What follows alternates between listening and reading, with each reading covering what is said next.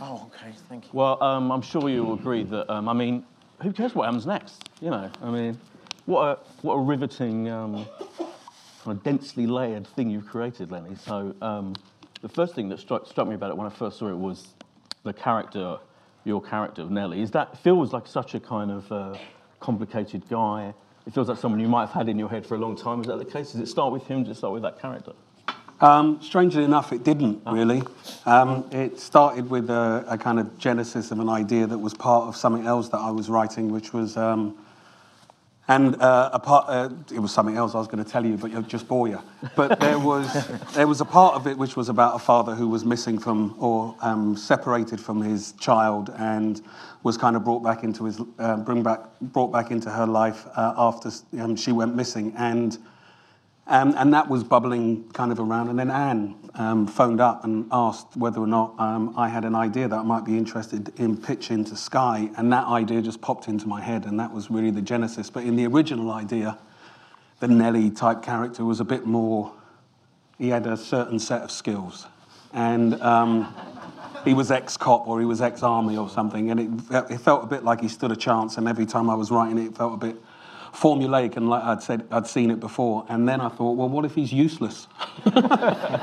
What if he's actually just rubbish at most things in his life? And once I'd kind of come up with that notion and let it percolate and found the location for him, the rest of everything else fell into place. So, Anne, we have to come to you. What was it about Lenny that, obviously, apart from his extraordinary career so far, what was it about Lenny that you wanted to work with, and what kind of thing were you looking for from him? Well, we've worked together on Critical, Yes. which was amazing, and I'd seen Storm Damage, which was also unbelievable. But then with this, it was that what Lenny said was this one line, which was the worst thing that ever happened to her could be the best thing that ever happened to him. And it was just this idea that you could do something that felt like a thriller, but that actually was the story of a man's sort of rise to being his best self, which completely captivated me. And the first time the script came in, it mentioned Lewisham Station. And I was just like... and to be honest, there was a sort of this baked-in authenticity that you just so rarely see. And it had names of places that I'm a South Londoner as well, that I recognised, and people that you recognised. And it was a really easy decision at that point, because we just loved it from the beginning. Yeah. Because it is still rare, isn't it, Leif?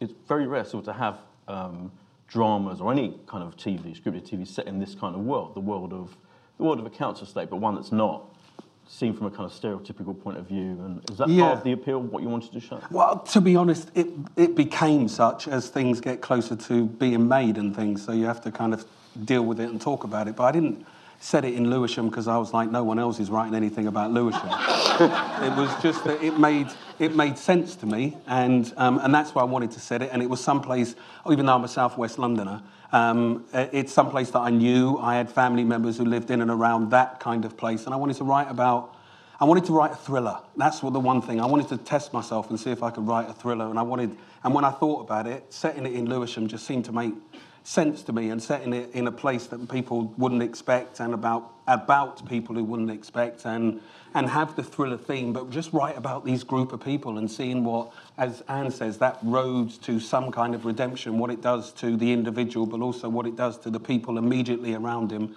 and also what it does in the kind of wider community. It just made sense to me, really. And how hard did you find it to construct the thriller around it? Because on one level, it is a classic whodunit, and you've laid out very carefully this array of characters, any of whom could be responsible for this crime. So did you find it kind of hard to sort that out, or did it come to you quite easily? I had a lot of help, to a certain extent. I had a lot of help from Simon at World and Jess, who's my agent and the exec producer on it. And when Nick came on board, they were very good at kind of... I'd throw out an idea and we could bat it around, and that's when that's when I really loved it, actually. That's when it was a real lot of fun, when it was kind of becoming a kind of collaborative thing, and when we were starting to cast people, and it was great. I mean, it just made sense, and you could shape things. I could say, like, I'm thinking about doing this, and people I could tell immediately, particularly this one. He's like, if he liked it, he'd do that. If he didn't like it, go, oh, yeah, that's an idea.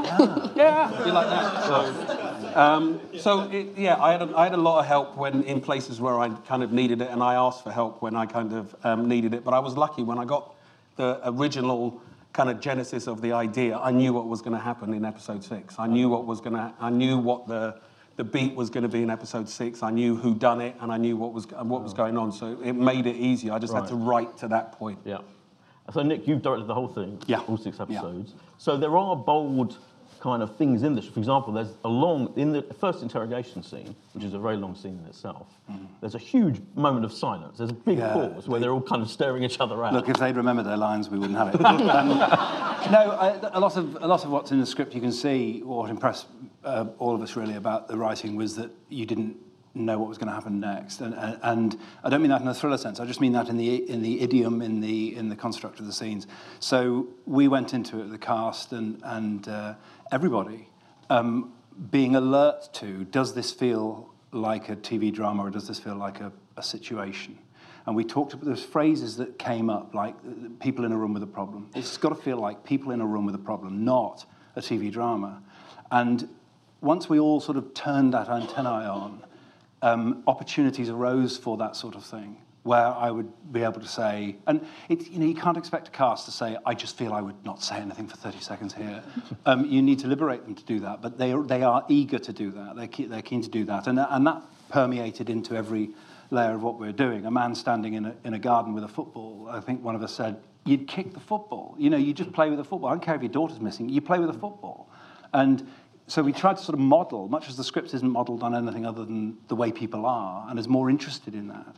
We just tried to make sure that every beat of it was modelled on how people actually behave rather than how they behave in a TV drama. Because I think the default position, and this goes for an amazing design team, amazing editor, by the way, is that the best edited thing you've ever seen in your life? Was always just confound expectations. Just go on the offbeat. Just before the ball bounces. Let's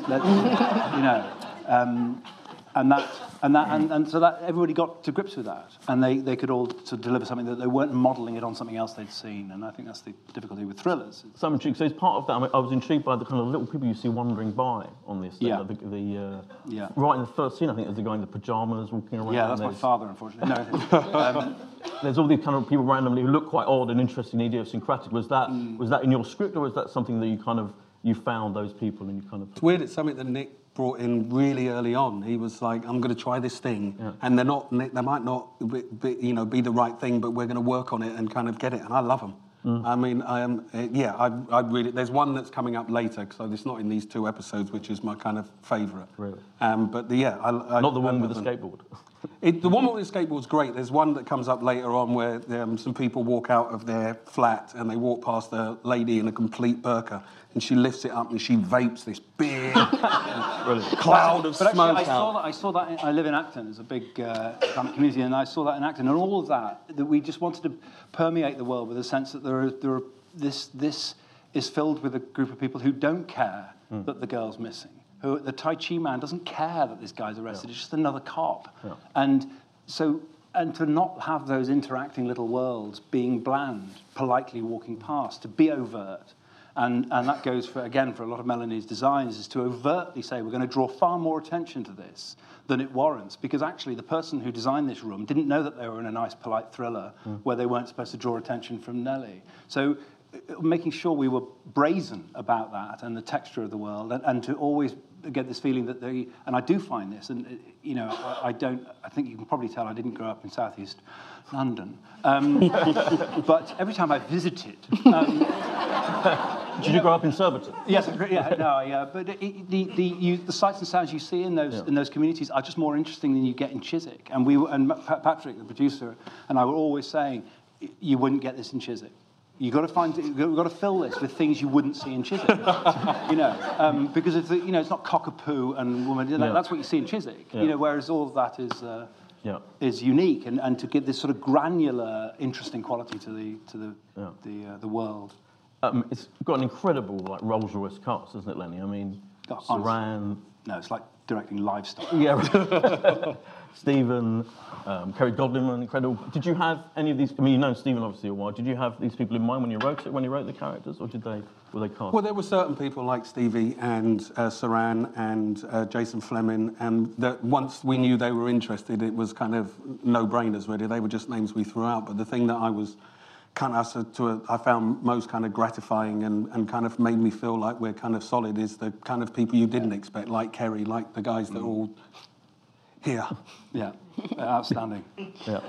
But they were just great, and they had this kind of real excitement about working on the script, and I wanted to write the scripts that were actor friendly. That as an actor, I know when you pick up a script and you kind of go, oh, I've done that before, but I'll do it again. But I wanted actors to kind of go, I can put something in that, I can add something to that, I can bring something to that, as opposed to I can say those lines. And I think we did that, and it kind of felt like that on set, that people were kind of... And the nuts to do it. That involved, I mean, yeah. Steve and Lenny had big scenes with the actress Alice, who hasn't done a lot of these size of scenes. And people can drown in that. And to have a young cast that can say, no, I'm going to go for this. I'm going to contribute. And it's, when you get a young cast who are teaching the old hands to raise their game and think, oh, Christ, I've got to be on this, because they've turned up. That's exciting for directors, for all of us. Stephen, it's kind of hard to talk about your character because obviously there's a lot that's going to be unpacked as it goes on, but we've seen enough to know he's an intriguing figure. What was your first reaction when you read the script? What was your feeling about him? For me personally, it was the script. I'll just be dead honest. Hannah reads the scripts first, and if they're any good, then she says this is worth a read. But with this one in particular, for me, she's kind of started reading it, and she went, just quick, hurry up, start reading it. And for me, it was the script that drew me in. But I wanted to pick up on that point. It's more. I know we follow Nelly, but to me it was more of an ensemble piece because, and I don't mean to sound pretentious or wanky in any way, shape or form, but Stanislavski says, there's no small roles, only small actors. And in this in particular, what I was, just to pick up on that point, what I was so impressed by was all the other cast, how their dedication, how their drive, we all kind of met each other roughly at that costume place. And just to see the transformation, she went from this beautiful long hair to then next minute the head shaved and it's red, and it was the depths that people were prepared to go to honour the script, because it was the script that drives you in primarily, but then it's them making it their own, with the guidance and the trust that you have for Nick. You literally will jump off a cliff for him, because you believe in the piece that you're doing, and you believe that he has the care and the tenderness to take care of you, do you know what I mean? And for me, there was kind of, because I was coming and going and stuff, and I'd go to Lenny, what was the scene like? What was receiving? And he's like, oh my God. And so you were finding out what different people had been doing while you'd been away. And then that there was always, the way I see it these days, I want to get to school to learn. But there was that excitement about, so what had happened while you'd been away, and just as a collective, as a group of people collectively, what Lenny said and to pick up on what Nick said, it was a fantastic cast. It really was an amazing. Those ensemble scenes in the pub come up, yeah, because that feels like a hard thing to do to make it feel real. Pub scenes are in soap operas and things like that, but it felt so authentic that kind of that's how this gang of people would. I think they're made hard. I think people kind of look at it and go, oh, that's going to be difficult, and then it becomes difficult. I don't think it's that... Really? I genuinely don't think it's that tough. I think if everybody knows their lines and everybody's thinking the right thing and they say the things in the right place and they have the right intention, fucking job gets done. It's a writer talking. It's really not that complicated. But even stuff like the fact that you're talking over each other a bit, all of your characters in those scenes a bit, that is quite unusual when driving. After a while, you get used to it. But that's on the page. This is bullshit. What he said. It's maybe hard for us. It may be easier for us to deliver, but it's so bloody hard to write that, and masses of dual dialogue. You got 8 pages of shark dicks, and there's double.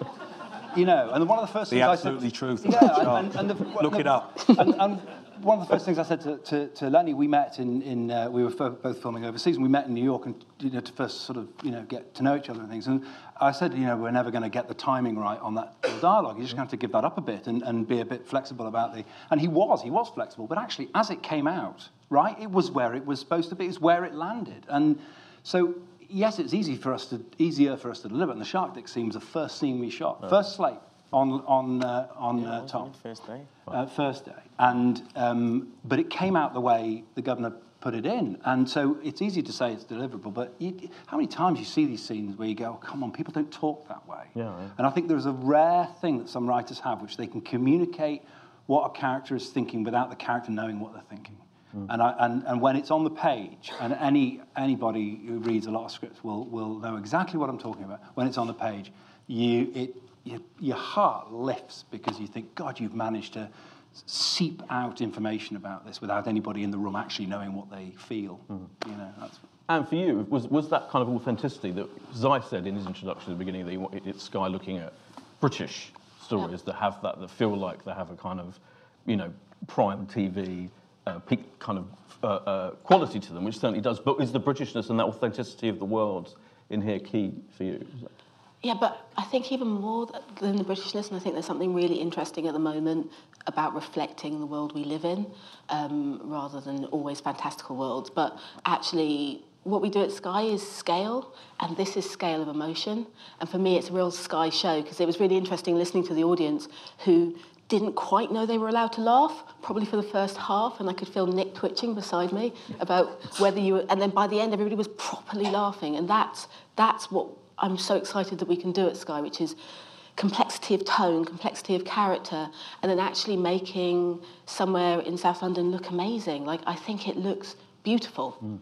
And it has as much beauty as Riviera or Britannia or any of our shows that have obvious scale because of the way that these guys went into it. And it's really, really, it's unbelievably challenging, but that emotion is truthful and it draws you in and you can't look away. And surely that's the best drama. Did you have that look of it? Because there are kind of, you know, there are moments that feel almost like surreal. There's where you know, kind of that kind of quality to it, and a very interesting visual quality, particularly on the estates. I didn't have it from the beginning, but we'd been very early, and I think that as an industry we really must do this, where directors and the broadcasters should meet very, very, very early to just talk about what they need it to be, what she or he wants to put into the script as director. And a very early conversation about that. I knew I had to have, if I was going to come in and say, right, this is what I'd like to do, what do you want? And I had to have an idea. And Jess and Simon and I and Patrick had talked very early about the idea of it being, in all meanings of the word, colourful. Not like a sitcom colour, but just the textures. I mean, the idiosyncrasies being part of the colour. But there's a photographer called Neil McDermott who's photographs British life very well, and they're always with hits of colour. And so that started to sort of put together the style file of it. And the colour coding, you're probably too early in the series to be able to tell, but on some level the characters are colour coded. The girl in the purple, Jodie in the purple coat being looked at with the purple glasses and the yellow and the thing. You know, all of these things begin to chime as a sort of back meaning. But that all pretty much evolved later when Melanie was on board and Chaz, the DOP, was on board. And the puffer jacket? The puffer jacket was Genius. Yeah, the puffer jacket was... I think I set out to I wanted a red one. I think we talked about, I think I wanted a striking jacket. And actually my wife found the yellow one. Said, this is before Sam was on board, amazing costume designer. And my wife found the yellow puffer, and so she's responsible for that. Well, it feels iconic after 2 episodes already.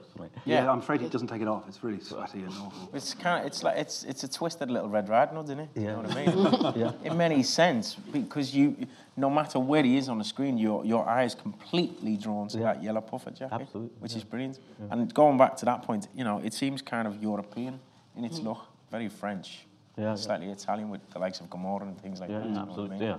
Completely. And the surrealness is okay to cheat that. It's okay to roll that in a little bit, just to push it a little bit further, because I think nobody wanted it to be brutally real, but also it's okay once the magical realism of the child's appearance starts to roll into the story, and it allowed us to sort of push things further down that. And there's a class thing going on, clearly, isn't it? Because the new money middle class home in suburbia is clearly like minimalist and. I mean, yeah, it's there. I mean, much more important for me, carrying on from what we're saying about the way that it looked and the splashes of colour, is in amongst this thriller, in amongst this story of a missing child. I also wanted to celebrate that part of London that I was writing about. Yeah. I wanted people to kind of go, so all the other things taken into account, you can still have a life there, and you can still love, and you can still get laid, and you can still dance, and you can still row a boat on concrete, and you can still walk around in your pajamas, and you can still smoke a vape under a burqa, and it's all possible, and it's all part of the world, and this other thing is going on as well, and it's important that the world that it was set in was firm, so that we could keep returning to this other thing that's kind of going on, and Nelly's here and then he's out there, but he's still got to deal with life. People still go shopping. They still get on with it. And it wasn't just the missing kid all the time. The script contains that, doesn't it? The willingness, although there's this awful thing at the middle of it all, people are always still willing to have a light comment about that or to be concerned about this. It's not this. I've seen a lot of telly lately it's always stumbling from writer deceit to writer deceit. Right now, I need the characters to do this. I know they wouldn't perhaps do this, but I need them to do this because whereas we've got enough thriller, if you like. Yeah. People talk about the thrillers in Hitchcock and everything. There isn't a lot of plot in Hitchcock. There's masses of character. Rear Window is as much about the two's relationship as it is about what's happening over there. It isn't just thriller, and that's what Lenny's done so well. That there is a willingness to just let your characters be human beings for a moment that happen to be in the middle of a bad thing. And I think that makes the bad thing feel worse. Yeah. I think, just to pick up on that point as well, if you look at kind of where they live and the environment that they're in, behind each one of these doors, there's a life there, there's someone in there. But if I think about it properly, just from the stuff I've seen, I'm not too sure if any of us have got jobs. So what I'm trying to so what I'm trying to say about that is, that what's the representation of that class or that society on television? Probably Channel 5, Scrounges on Benefits, do you know what I mean? Yeah. And it's kind of, we take the piss out of it in many ways, you know what I mean? And we look at people's destitution from a fucking big, massive tower, and we scorn on it when we comment on it. But what this does to me personally is show you what life is like behind those doors. And I think it's captured beautifully. There's romance, there's sadness, there's happiness, there's sorrow. And it allows us, because it's so well written and because it's so character based, it allows us as actors to tell the truth. And to just have a little sneaky look behind them closed doors. Yeah, absolutely. Yeah. Did you get to read the whole thing when you were sent the script? Did you know? Did you see how your character was? No one did. I finished writing. Oh, really? No, the day before we shot it. You hadn't. They trapped poor Lenny in a room, I think. Yeah, really? It was his agent. Really? Yeah. He had to come He had to come and shoot for the day and then go. Yeah, and Lenny was shooting and writing. Wow. Literally, he was going back the weekend and writing. And I'd catch him out. I'd say, "Did you see the Spurs game?" He'd say, "Yes." I said, "You should have been writing." Well, Spurs, dude. Chill out. Yeah. But yeah, I would film Monday, Tuesday, Wednesday, Thursday, and then I'd write Friday, Saturday, Sunday. Wow. And seriously, it's just. And luckily, Marlon and Daniel, I don't know if they're here. Are they here?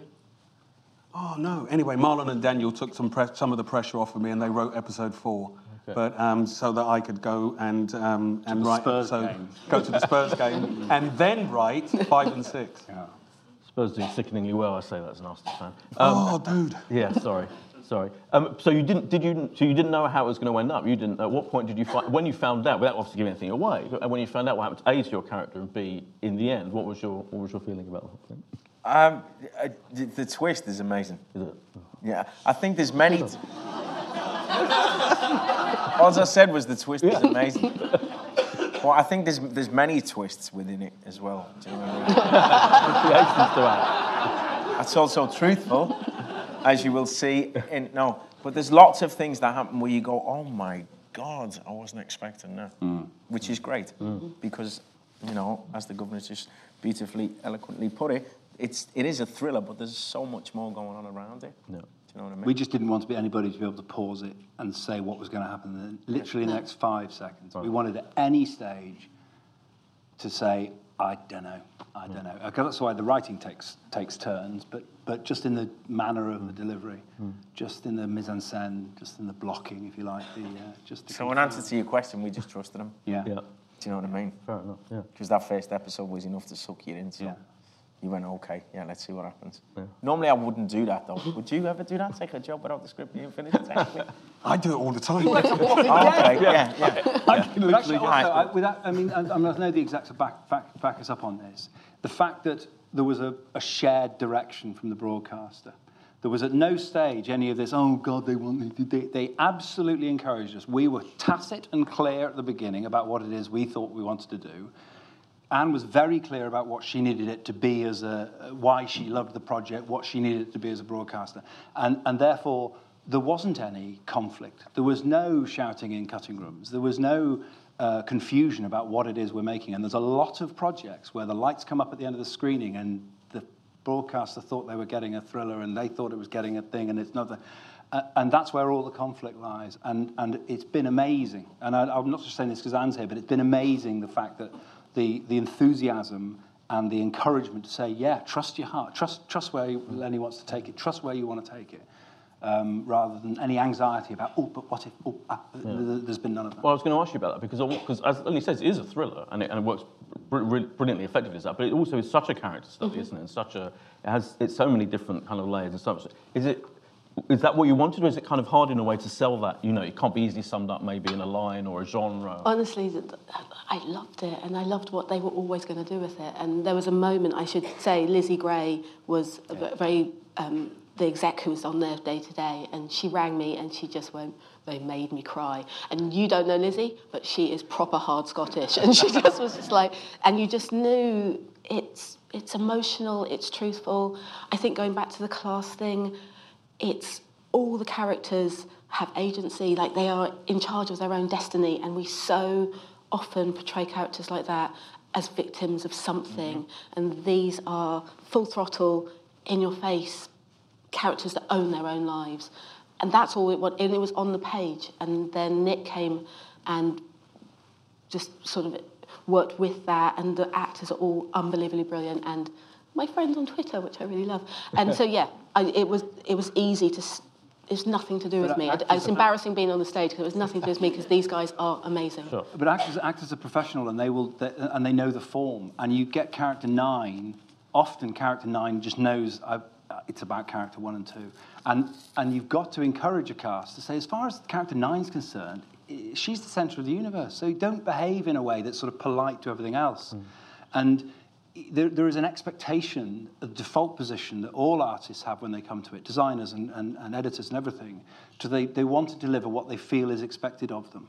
And it's incumbent on, frankly, the director, but the collective, to free that up and say, base it on what matters in your world. And if it's too much, if it's too distracting, then I'll put my hand in the air and bother you about it. But to free them up, because in the lack of, if you don't give actors that, they will turn in what they think. Or if they don't free up a designer, Melanie, we just said, knock yourself out, build these worlds for these people, and go for it. And as wild and silly and wonderful and idiosyncratic as you want. And I'm not going to be there going, flames on the wall, oh my God, Yeah. because she was designing what was in her head, not what was the expectation. It's so important. I see so much of it. Yeah.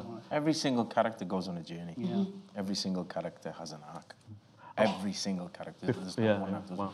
Before I throw it open to the audience, I was going to ask about the police element, because it feels like also you've got incredibly real the way the police behave and the way the investigation has been conducted, and it feels like the most real thing outside of Line of Duty, which obviously you're in Series 1. Did you have to do a lot of research? Did you get experts in to help you, or did that come from... We had some experts in quite kind of later on just to tell me where I'd gone wrong, but we were lucky because Simon Heath is like the police guru. He kind of goes, when we did Cops or when we did Line of Duty, that you can't do that, or it would be like that. And he was our first touchstone. He was as a lot of the time, the most sensible voice in the room. Yeah. And he was the one who would just kind of go, well, you have to think about that because I've been in this situation. And he had got there. And also, again, I didn't want it to be kind of policey, actually. Yeah. And it's if I have any real kind of regrets about what ends up on the cutting room floor. It's a lot of the stuff that Nadine did, a lot of stuff that Nadine Marshall did. Some of us, the scene, there's a growing relationship that happens in the versions that I had written that we had to edit, where we had to kind of where she has a growing relationship with Nelly, where she becomes the person that Nelly goes to. A bit like the scene where he kind of goes, "Can I have a look at," and the secret squirrel bit. A bit like that. That relationship kind of grows, and later on she comes and said, and kind of she has a real subtle kind of friendship that starts to grow in there. And I'm sorry that we lost a large chunk of that, and it's my mission to make it up to Nadine. But I was thinking of her, she does feel very not policey. Doesn't feel like she feels like a... Yeah, and again, it's because she's a fantastic actress, and it was because we were trying to take the curse of what police... It's why I love the scene where they're in the middle of talking to each other and the light goes off. Yeah. And that was Nick, and that whole kind of, having to do that. Those details are so clever. Just immediately it takes him off, or the first... They went off. Or the first we time were shooting that and somebody turned them off accidentally. And I thought, that's nice. It's brilliant. Yeah. Right, let me throw it open to the audience. We've got some roving mics. Who wants to go first? Yeah, guy just up there. Hello. I just wondered if Saran had any reservations about doing Save Me and Frozen, which obviously have similar storylines. And did she consider turning one down in favour of the other because of that? She's not here. I don't think we can answer that. I don't think I can answer because I'm not absolutely sure whether she knew about Frozen at the time she took our work. I imagine she didn't, so she's taken Frozen. I mean, we were shooting this, we wrapped about a year ago, so my suspicion is she took Frozen having done this, but I can't speak for whether she was anxious about that or not. Sorry, thank you. Who's next? Oh yeah, lady up there. Yeah. Obviously, a lot of us know Saran for Dr. Foster and Stephen for Never heard of it. Little Boy Blue. I was just wondering about the decision to make all the episodes available at the same time, therefore not having the water cooler moment, but if you could talk about that decision. We box set everything on Sky Atlantic, so it's just what we do with everything because we want people to watch it in their own time, and we find that our customers really love it that way. So it's just to do it because you don't have to. It's on weekly as well if you want to have that, but people seem to really enjoy the freedom to watch it all in a go. I almost defy anybody not to buzz this through to the end, if I'm honest. Yeah. It's garlic bread, isn't it, basically? You can binge on as you binge on it. Yeah. It will be binged, definitely. Yeah, lady. You rang me yesterday. If you want to. This is a question for Stephen. Well, obviously, we don't know a great deal about your character just yet, but we have a taster of the type of person he might be. You say you were drawn in by the script, but did you have any reservations about playing that type of character? Not at all, no.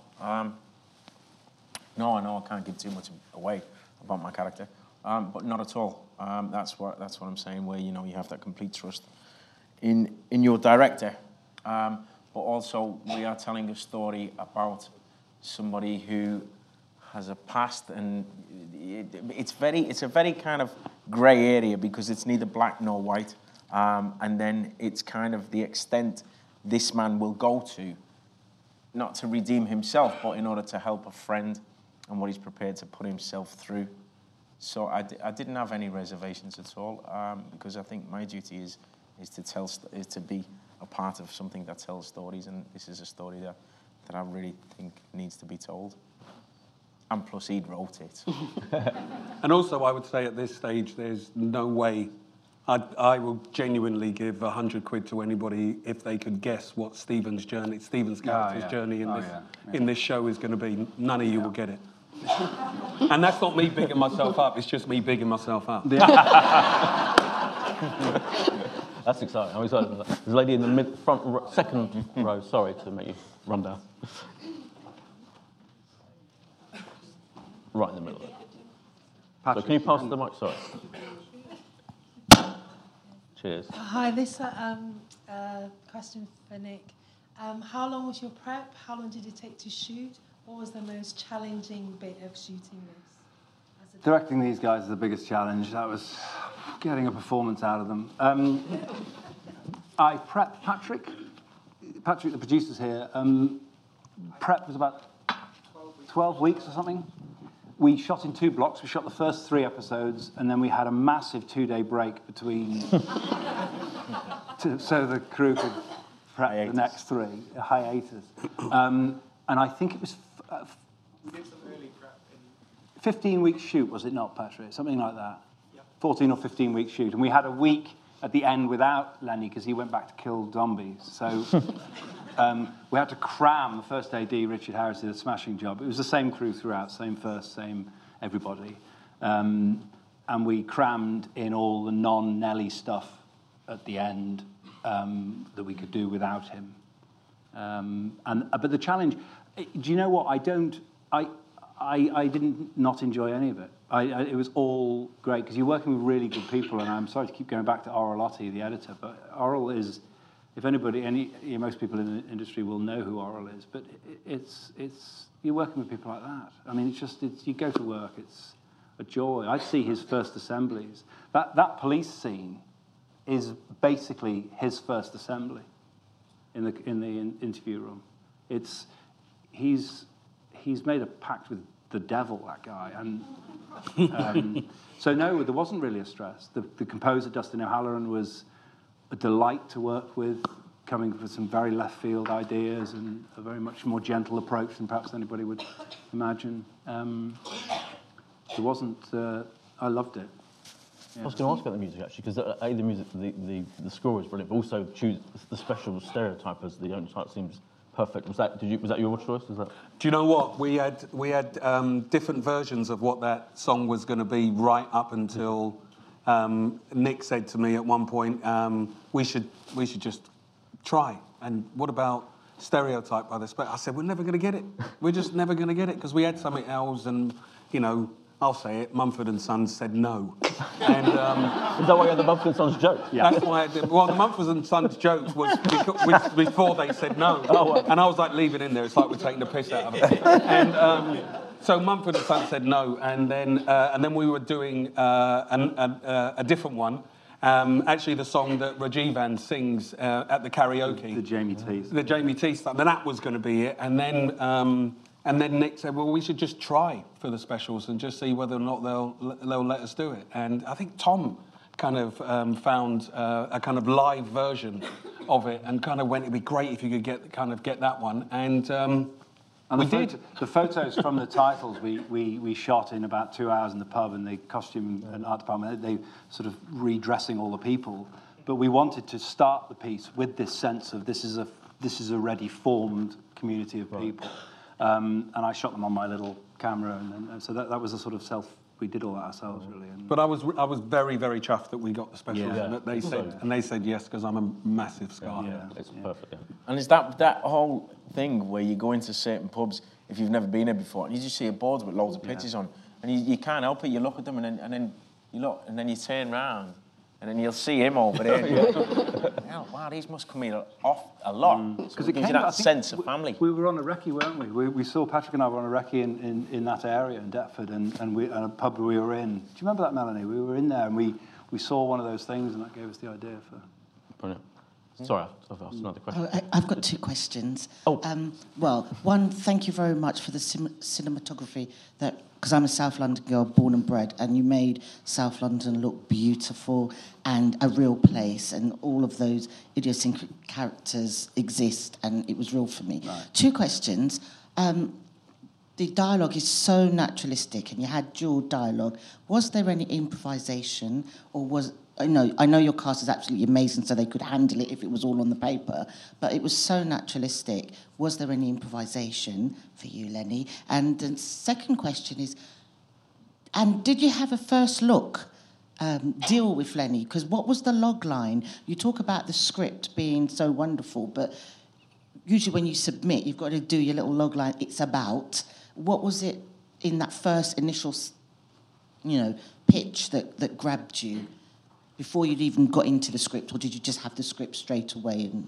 know that it was good? So 2 questions. I'll do the improvisation one. There wasn't much improvisation.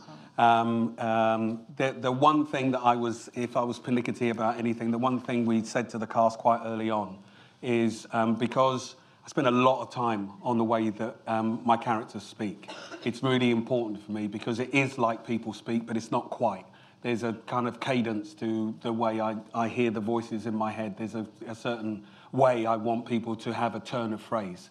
And so what we said to the cast was, as much as possible, can you try and say the lines? And if it becomes an issue, we'll change them. So I wasn't like, you have to say it the way I say it, but as much as possible, try and say what it was going to be. And then there were some scenes that it was about the situation or it was about the moment where people were free to kind of say what they were. But some of the scenes, it was really important to me that the lines were what they were. And sometimes, and by sometimes I mean quite a lot of the times, when people are free to improvise, all they really do is swear. Yeah. And you don't really get necessarily a huge amount out of it. And if you are going to do stuff that's improvised, because I come from an improvisation background, if you are going to do stuff that's improvised, it takes quite a lot of rehearsal and focus on the character that you're playing. And so there wasn't much unless it was absolutely necessary. Oh, and I mean, it was 2 pages and a phone call? It was 2 pages and a phone call from Detroit. Yeah. And actually, it was, I would argue, if you read the 2 pages, it was on the 2 pages, right from the beginning. But that, and then the bit that I talk about when I say the worst thing that ever happened to her was the best thing that could ever happen to him wasn't a log line. It was just the last 2 lines of the. It was the last 2. But yeah. I remember it. It was amazing from the 2-pager onwards. So yeah. Thank you. There's a guy up there, I think, who's got a mic already. Yeah, well done. Really enjoyed it. I'm just wondering, in terms of schedule, did you have any rehearsal time? And if so, did things from the rehearsal influence the rest of your the other episodes? No, I don't really rehearse. We meet in a room and we talk. We might flesh through scenes in the sense of just a read through, just to hear the words, hear the voices. But there's something about the need to get to the end of the shooting day and it to have felt like a day of rehearsal for me. And I just don't want to press that into a mould too early. And so in the space with each other, the magic of that, and a crew and an astonishing camera operator, Chaz Bain, the DOP, who can keep up with the things as they occur. If the cast are free to do, we don't really block and there's no marks or anything like that. So, for example, when Saran couldn't undo her necklace, she just thought, I'll cross over and get him to undo it. And nobody's there going, oh my God, you're out of the light. And so none of that, if you over-rehearse, you crush that. And just come to set, know your words. Nobody was allowed to hold sides on set. You do your homework, you come to set. I get a bit cross with people who don't learn the words. And then, in a respectful way, of course. But no, the magic is the what if. And often with somebody like Steve, he seems talking in front of him seems a bit strange, but he doesn't want to be told. He needs the freedom of saying, just do something now. Just let something occur to you, and something will. And for example, that line, I think got a laugh with who's in your spare room? He is. And Steve's reaction, that the laugh, he didn't know he was going to do that. I didn't know. No one knew, but God knows he didn't know. And it's not funny if he knows. And actors need that, I think. So that's why we don't rehearse. Thank you. A lady down here. There's one over there as well. Oh, I've been waiting for a while. Oh, okay. Who's already there? Let's go. Oh, you've got the mic. Good. Oh, we've got the mic. Excellent. Prepared. Minori Rivinden from Broadcast Magazine. I was actually curious, a lot of the programs that have been particularly popular in the last little while have been sort of really gritty British dramas, things like Three Girls and most recently Kiri as well. What do you think is behind that trend? And perhaps this is a question for Anne as well in terms of, you see a lot of international broadcasters catering or making dramas a little bit more global facing with international characters and whatnot, just so they can sell overseas. But Sky seems to be obviously really investing in British stories. Why have you chosen to set aside this investment for homegrown fare? I mean, to be honest, we also have I think that specificity travels, and I think one of the reasons why I believe that this show is already selling around the world and will do unbelievably well is because what international audiences hate is something that feels made up in a somewhere world, somewhere in the Atlantic. But the more specific it is, the more it speaks to you, and I would defy anybody from wherever you are globally not to empathise with Nelly. So for me, we think about our customers first and foremost, but I don't see why. Well, I know it's already selling around the world, so it's the great stories travel as well. And we do need to invest in homegrown talent. Yeah. And do you feel More than part of a gritty British movement? Yeah, I'll take that. But also, I was writing a story for, like Anne says, I always write universal stories. I mean, right from, I remember when I wrote Storm Damage, and one of the problems with getting it made is that everybody kept thinking it was a story about black people for black people, and I kept saying it's a universal story. And eventually they heard me and they put it out, and lo and behold, turned out to be a universal story. And that's what I write. I don't write going, I just want people in South East London to watch this, and everybody else, turn around, close your eyes. Yeah. You know, I want it out there. Yeah. And Lisa? Yeah, I was just interested in the process of acting the own stuff that you've written, because it's a strange thing when you're filming, you can work on a script, and then when you come to shot list, it somehow a different bit of your brain operates. I just wondered whether you were able to, how you saw it when you were acting your own words, whether you saw it differently as an actor or whether you were still seeing it as a... I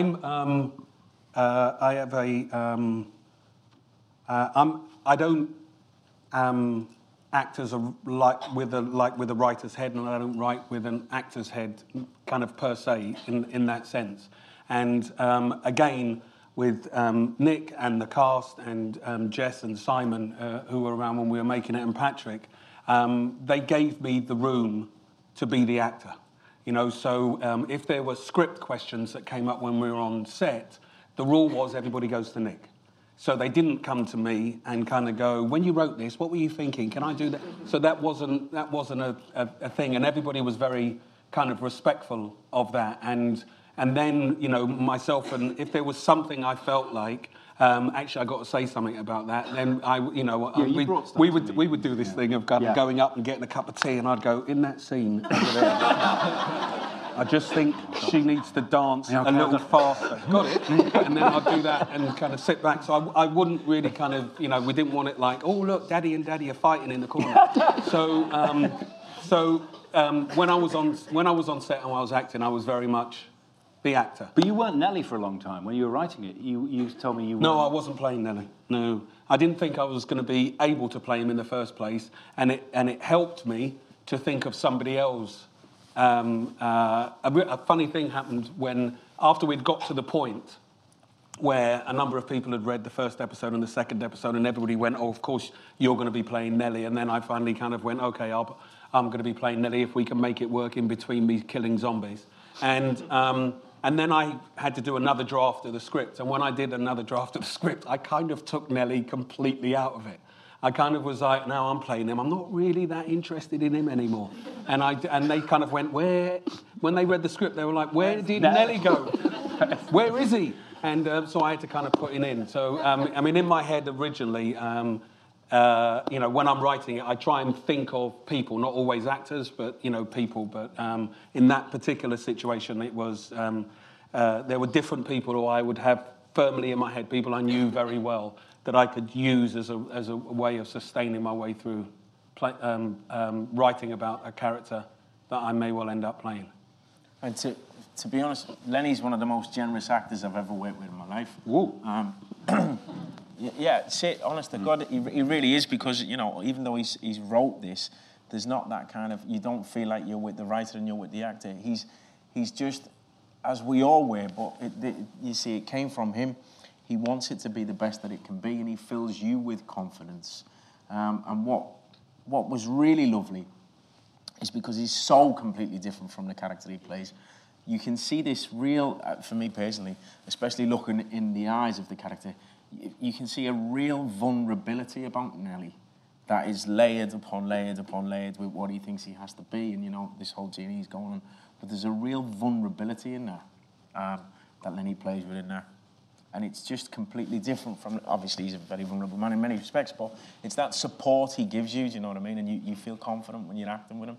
The same as with, you know, with every single one of the actors. And he gives everything off camera. Gives you everything. I mean, the guys will back me up. Off camera, he's not even in the shot. He's just off camera, and they'll say to me, "He's going for it, you know." And Lenny's got tears running down his face. He's giving the whole thing because he doesn't know. You switch off from the filming process. Lenny doesn't ask, "Where am I? What shot's this?" So he just blanks that. I'm doing my thing, and you just tell me when to start and when to stop. And so he doesn't get involved in what he needs, when he can throttle back, when he can't, because you tie yourself in knots that way. Just tell the truth and let the process sort itself out. And the beauty about that, and the beauty about Lenny is, you know, there is no ego. No. There is no ego, whereas I'm not being funny enough. I wasn't saying anything. I'm just saying a lot of actors who had written something, do you know what I mean? You could kind of go down that road of how their ego would be huge upon something like this, but with someone like, with Lenny specifically, there's no ego, and that's a beautiful quality to have. And as a man, but also as an actor. A fish rots from the head down if the top cast and the director or the DOP are all sort of rowing, then everything else. But if they're not... Also, I was very, very aware of how lucky I was. I was having a ball. Yeah, right. We all were. This opportunity that I had, that I answered the phone and somebody said yes, and then I kind of write it, and then people are, I was talking about it earlier today. That first moment when you walk on set and there's like 100 people, 120 people who've all come to work and are all giving it because of something you put down on a piece of paper for a laugh, or just on the off chance. It's I don't know why I'm doing that. It's a weird thing. It's a bit Nelly. It's kind of an amazing feeling, and Nick's right. There were members of our cast who were just doing great jobs, who were just really excited to be there and happy to be there, and there were members of the cast we chucked some really tough things at them. Yeah. I mean, they didn't, because I was writing the script while we were kind of shooting it, there was places that some of the characters end up being where they had literally no idea when they said yes to the job that's where they were going to be. And so we chucked it at them. There's a couple, and it's phenomenal, the jobs that they did. And I wish I could say who they were, but by saying it, I'll be giving shit away, and I'm not going to give shit away. But they did a phenomenal job, and they know how impressive that was and how fantastic they were. And it was a real testament to what we were trying to do, that they all stepped up. And it goes to your question about what the tough bits were. I mean, how dare we not enjoy it? We're allowed to play with this massive, great toy, and while people are actually working for a living. And it's disgraceful if we don't do that with good nature and kindness and enthusiasm, and just be bloody lucky we're doing it. I mean, it's crazy. Some people have to sell insurance. I'm sure we can talk about this all night. You take the work seriously, but not yourself. Yeah. Do you know what I mean? You can't do that. And Nick produced an atmosphere where, like what he said earlier on about, that freedom to be able to play within a scene. He creates an atmosphere where you look forward to going to work. Do you know what I mean? It's because it's not even a job, basically. It's not work. It's not proper work. You know what I mean? We're not laying roads or building houses or saving lives. No. It's, you know what I mean? But every now and again, with something like this, you have an opportunity to be part of something. And I think that keys into this whole bullying thing we've got. We're behaving like there's somehow... We're not heart surgeons. If you're a heart surgeon in Aleppo, okay, that's a reasonable equation. You're a horrible person, but you save children's lives. We're making telly.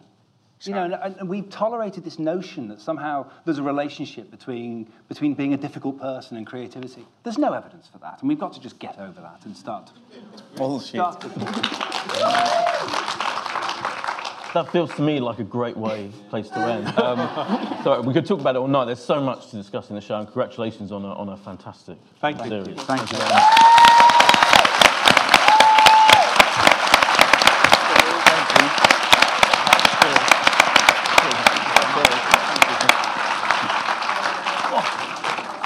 Oh.